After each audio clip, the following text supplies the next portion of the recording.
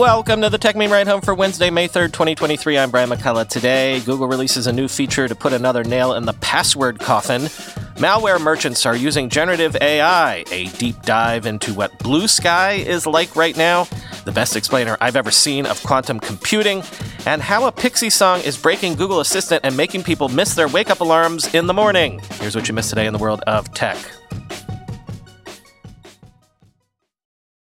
Google this morning released Passkeys, a new FIDO Alliance-developed cryptographic keys solution that requires a pre-authenticated device to basically eliminate passwords for all Google accounts and hopefully eventually accounts on other major platforms. Quoting The Verge, Google's next step into a passwordless future is here with the announcement that Passkeys, a new cryptographic key solution that requires a pre-authenticated device, are coming to Google accounts on all major platforms. Starting today, Google users can switch to Passkeys and ditch their passwords and two-step verification codes entirely when signing in. Passkeys are a safer, more convenient alternative to passwords being pushed by Google, Apple, Microsoft, and other tech companies aligned with the FIDO Alliance. They can replace traditional passwords and other sign-in systems like two-factor authentication or SMS verification with a local PIN or a device's own biometric authentication, such as a fingerprint or Face ID. This biometric data isn't shared with Google or any other third party, and passkeys only exist on your devices, which provides greater security and protection since there's no password that could be stolen in a phishing attack. When you add a passkey to a Google account, the platform will start prompting for it when you sign in or when it detects potentially suspicious activity that requires additional verification. Passkeys for Google accounts are stored on any compatible hardware, such as iPhones running iOS 16 and Android devices running Android 9, and can be shared to other devices from the OS using services like iCloud or password managers like Dashlane and 1Password. You can still use someone else's device to temporarily gain access to your Google account. Selecting the Use a Passkey from another device option creates a one-time sign-in and won't transfer the passkey over to the new hardware. As Google notes, you should never create passkeys on a shared device because anyone that can access and unlock that device would be able to access your Google account. Users can immediately revoke passkeys in the Google account settings if they suspect that someone else can access the account or if they lose the only device that stored the passkey.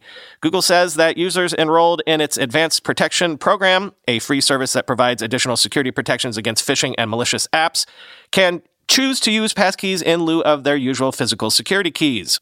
It's going to take a while for passkey support to be widely adopted, so Google accounts will continue supporting existing login methods like passwords for the foreseeable future. This gives folks who may not currently have access to a device that supports biometric authentication time to transition over to the new technology. It seems Google is planning to eventually transition entirely to passkeys, though by encouraging users to make the switch now and writing in its blog that it would scrutinize other sign-in methods as passkeys gain broader support and familiarity, end quote. I set this up just this morning on a couple of my Google accounts. It was pretty easy. Haven't been prompted to use it yet, but, I'm all for this sort of thing.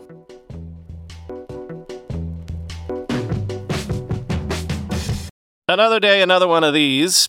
Twitter has restored free API access for verified government or publicly owned services that tweet weather alerts, transportation updates, and emergency notifications. Quoting Engadget.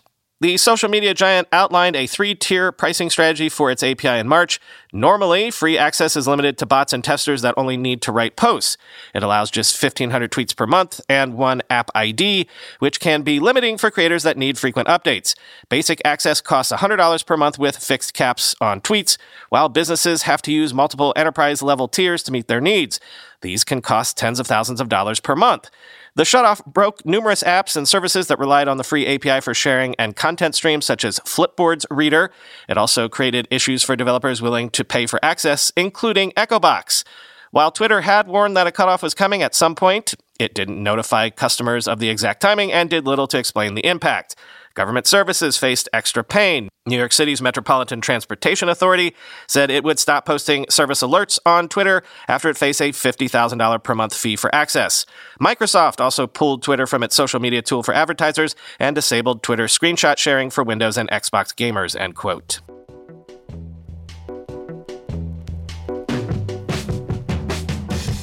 Sharing this because this continues the if you don't control your silicon supply chain, you as a nation state or nation bloc don't really control your own strategic destiny narrative. Sources are telling Bloomberg that TSMC is in talks to spend between 7 and 10 billion euro to build a chip plant in Saxony, Germany, working with NXP, Bosch, Infineon, and the German government. Quote, TSMC chairman Mark Liu told shareholders in 2021 that the chipmaker had started assessments on setting up manufacturing operations in Germany, Europe's largest economy. The proposed European plant would focus on chips for the automotive sector, Chief Executive Officer C.C. Wei has said. Similar projects in Germany have sought as much as 40% of their funding from subsidies as the European Union attempts to double its share of global semiconductor production by 2030. In April, the EU passed a 43 billion euro CHIPS Act to boost domestic output after supply chain disruptions during the COVID-19 pandemic and as tensions between the U.S. and China escalate. Any state aid would require approval from the European Commission, and the consortium is in talks with officials over the size of the package, the people said.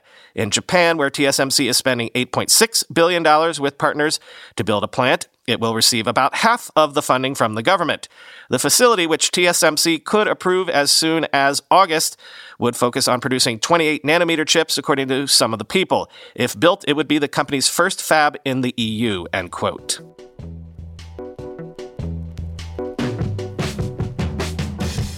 Something, the AI wave is touching every corner of tech. Meta is warning that malware actors are spreading their infrastructure across multiple platforms, which is bad news in and of itself, but also that they're now using generative AI-themed lures. Quoting Wired, the social media giant Meta warned today that it sees many malware actors spreading their attack infrastructure across multiple platforms to make it more difficult for individual tech companies to detect their malicious activity. The company added, though, that it views the shift in tactics as a sign that industry crackdowns are working, and it says it is launching additional resources and protections for business users with the goal of raising the barriers for attackers even more.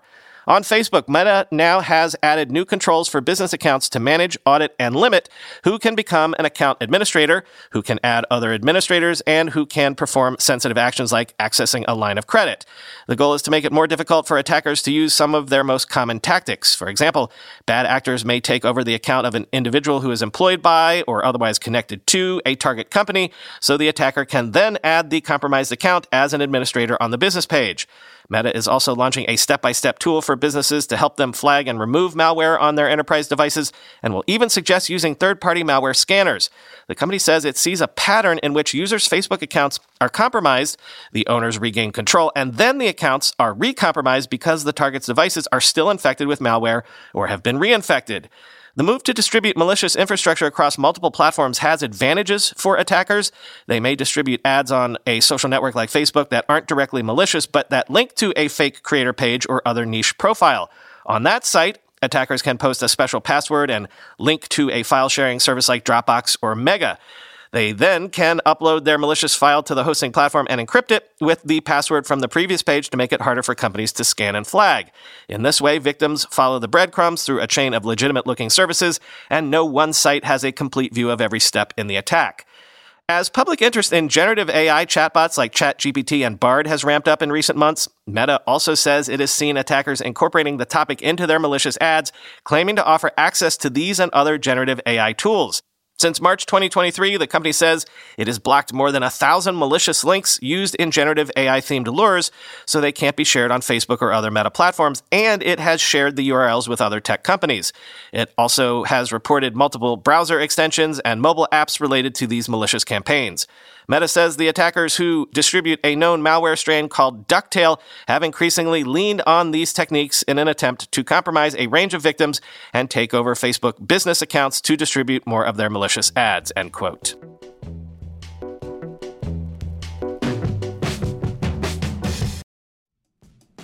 Whether you're selling a little or a lot, Shopify helps you do your thing, however you ka-ching. As you know, I still run the first company I ever founded 25 years ago entirely on Shopify these days. Shopify is the global commerce platform that helps you sell at every stage of your business, from the launch your online shop stage to the first real-life store stage, all the way to the did we just hit a million orders stage. Shopify is there to help you grow the whole way. Whether you're selling scented soap or offering outdoor outfits, Shopify helps you sell everywhere, from their all-in-one e-commerce platform to their in-person POS system, wherever and whatever you're selling. marketing, Shopify's got you covered. Shopify helps you turn browsers into buyers with the internet's best converting checkout, 36% better on average compared to other leading commerce platforms. And sell more with less effort thanks to Shopify Magic, your AI-powered all-star. What I love about Shopify is that you can take any business to the next level, even 25-year-old ones, but especially 25-day-old ones. Sign up for a $1 per month trial period at shopify.com/ride, all lowercase. Go to shopify.com/ride now to grow your business no matter what stage you're in. Shopify.com/ride. When you go through airport security, there's one line where the TSA agent checks your ID and another line where a machine scans your bag. The same thing happens in enterprise security, but instead of passengers and luggage, it's end users and their devices.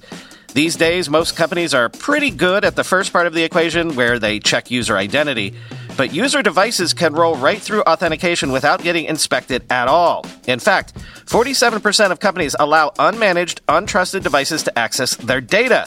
That means an employee can log in from a laptop that has its firewall turned off and hasn't been updated in 6 months, or worse, that laptop might belong to a bad actor using employee credentials. Collide finally solves the device trust problem. Collide ensures that no device can log into your Okta-protected apps unless it passes your security checks. Plus, you can use Collide on devices without MDM, like your Linux fleet, contractor devices, and every BYOD phone and laptop in your company. Visit collide.com/ride to watch a demo and see how it all works. That's KOLIDE.com/ride, collide.com/ride. Been waiting for someone to post a good summary of what I've been seeing on Blue Sky over the last week, and this one from Sarah Jeong at The Verge sums it up nicely, I think. Quote, "Early last week, barely anyone had heard of Blue Sky. On Wednesday, it was just one of many alternatives vying for attention as users grow increasingly dissatisfied with how the new regime is running Twitter. By Thursday, Blue Sky, still an invite-only beta, had seen an unprecedented jump in the number of users, had attracted the positive attention of several notable politicians and celebrities, and had gotten a pundit besieged by angry, unblockable posts. What's happening on Blue Sky isn't a secret. Screen caps of its madcap, exuberant weekend are all over Twitter. But an invite is necessary to really experience the pandemonium. The question, what's it really like over there, is essentially what is driving user growth. From inside these garden walls, among the 55,000 users, I can tell you it's absolutely wild. Yet within the madness, there's an ongoing, increasingly weird struggle to establish norms, boundaries, and general vibes. Also a lot of naked butts. In the midst of the chaos on Thursday, the CEO took a moment to beg people to stop calling posts skeets, a putative amalgam of sky and tweet, but really mostly a slangy reference to seminal emissions. The interface itself only refers to posts as posts. Unfortunately, this plea from on high only provoked users, many of whom were from the most recent influx of Twitter refugees, to insist that posts were definitely skeets. By Monday, CNN anchor Jake Tapper would ask his guests to respond to a statement made by Senator Brian Schatz, the first but not only U.S. Senator on Blue Sky. Senator Brian Schatz just skeeted on Blue Sky, said Tapper live on air before reading the skeet out loud. In the midst of this meteoric rise, the relatively small team at Blue Sky has been grappling with an endless series of problems, some of which are extremely niche. Garrulous AI accounts that make threads of replies run so long that the app or website will error out, and some of which are extremely predictable, people constantly posting their butts. Although Blue Sky is currently hosted on only one server under the control of the Blue Sky team, its intention is to eventually become a decentralized protocol for a multiplicity of federated servers with a variety of different moderation practices. The plan is to make moderation customizable through a system of labels for posts. Yes, there are a great many questions raised by this proposal. The developers had been jiggling between federation and moderation as priorities, CEO Jay Grabber said via her Blue Sky account on Thursday night, only a couple of hours after asking people to stop calling posts skeets. The platform is admittedly without a number of standard features that help curb harassment. When the user base suddenly jumped in size, the block function had not yet been added, end quote. The ability to block people got added yesterday. There was also the Hell Thread event over the weekend when some prankster created a thread that, if you participated in it, gave you like 1 million notifications. So users were trying to tag each other in it to, rickroll them, I guess, into the health thread. Read the whole piece for a sense of what blue sky is like right now. No, I do not have any invites yet, because I only got on there last Monday.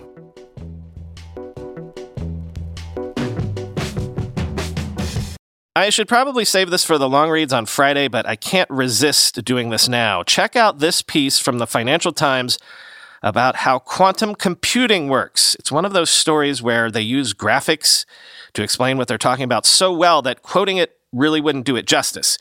Yes, it is from the Financial Times, but I believe it's not behind their paywall. Just read it, and you'll understand better how quantum computing works and why it works, and why, as I've mentioned before, it could break the internet. Everyone, governments, businesses, you and me, we need to prepare for Q-Day. Quote, for several years, the U.S. government has been planning for a quantum world and has been running competitions to find the most secure communication protocols of the future that would forestall the threat of Q-Day. The U.S. National Institute of Standards and Technology is in the process of approving new cryptography systems based on problems other than factorization that are secure against both quantum and classical computers.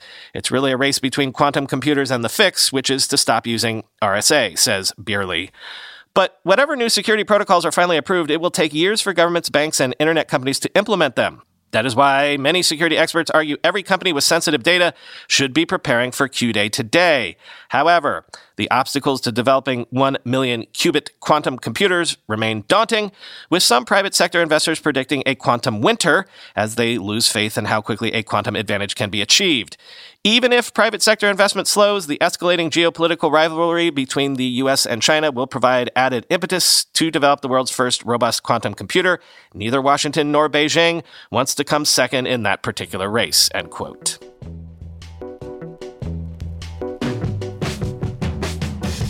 Finally today, to tee up lyrics to end the show with today, quoting from Android Police.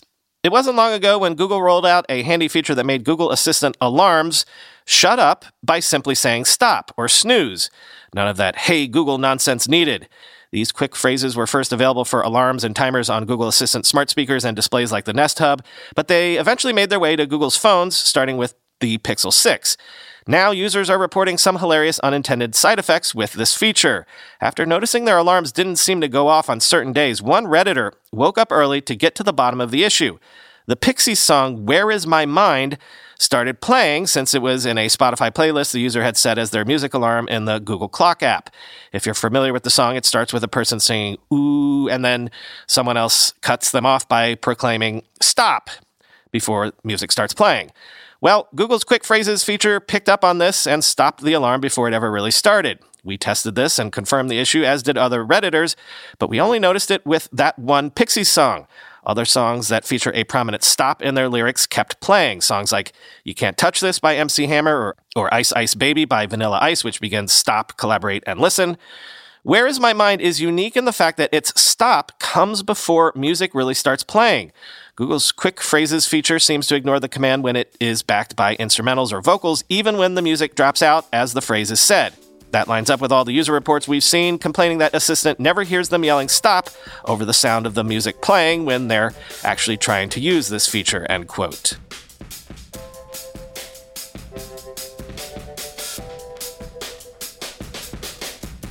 You know, actually, a lot of Pixies songs start with a shout that way. Songs like "Hey," where Frank starts by saying, "Hey, been trying to meet you.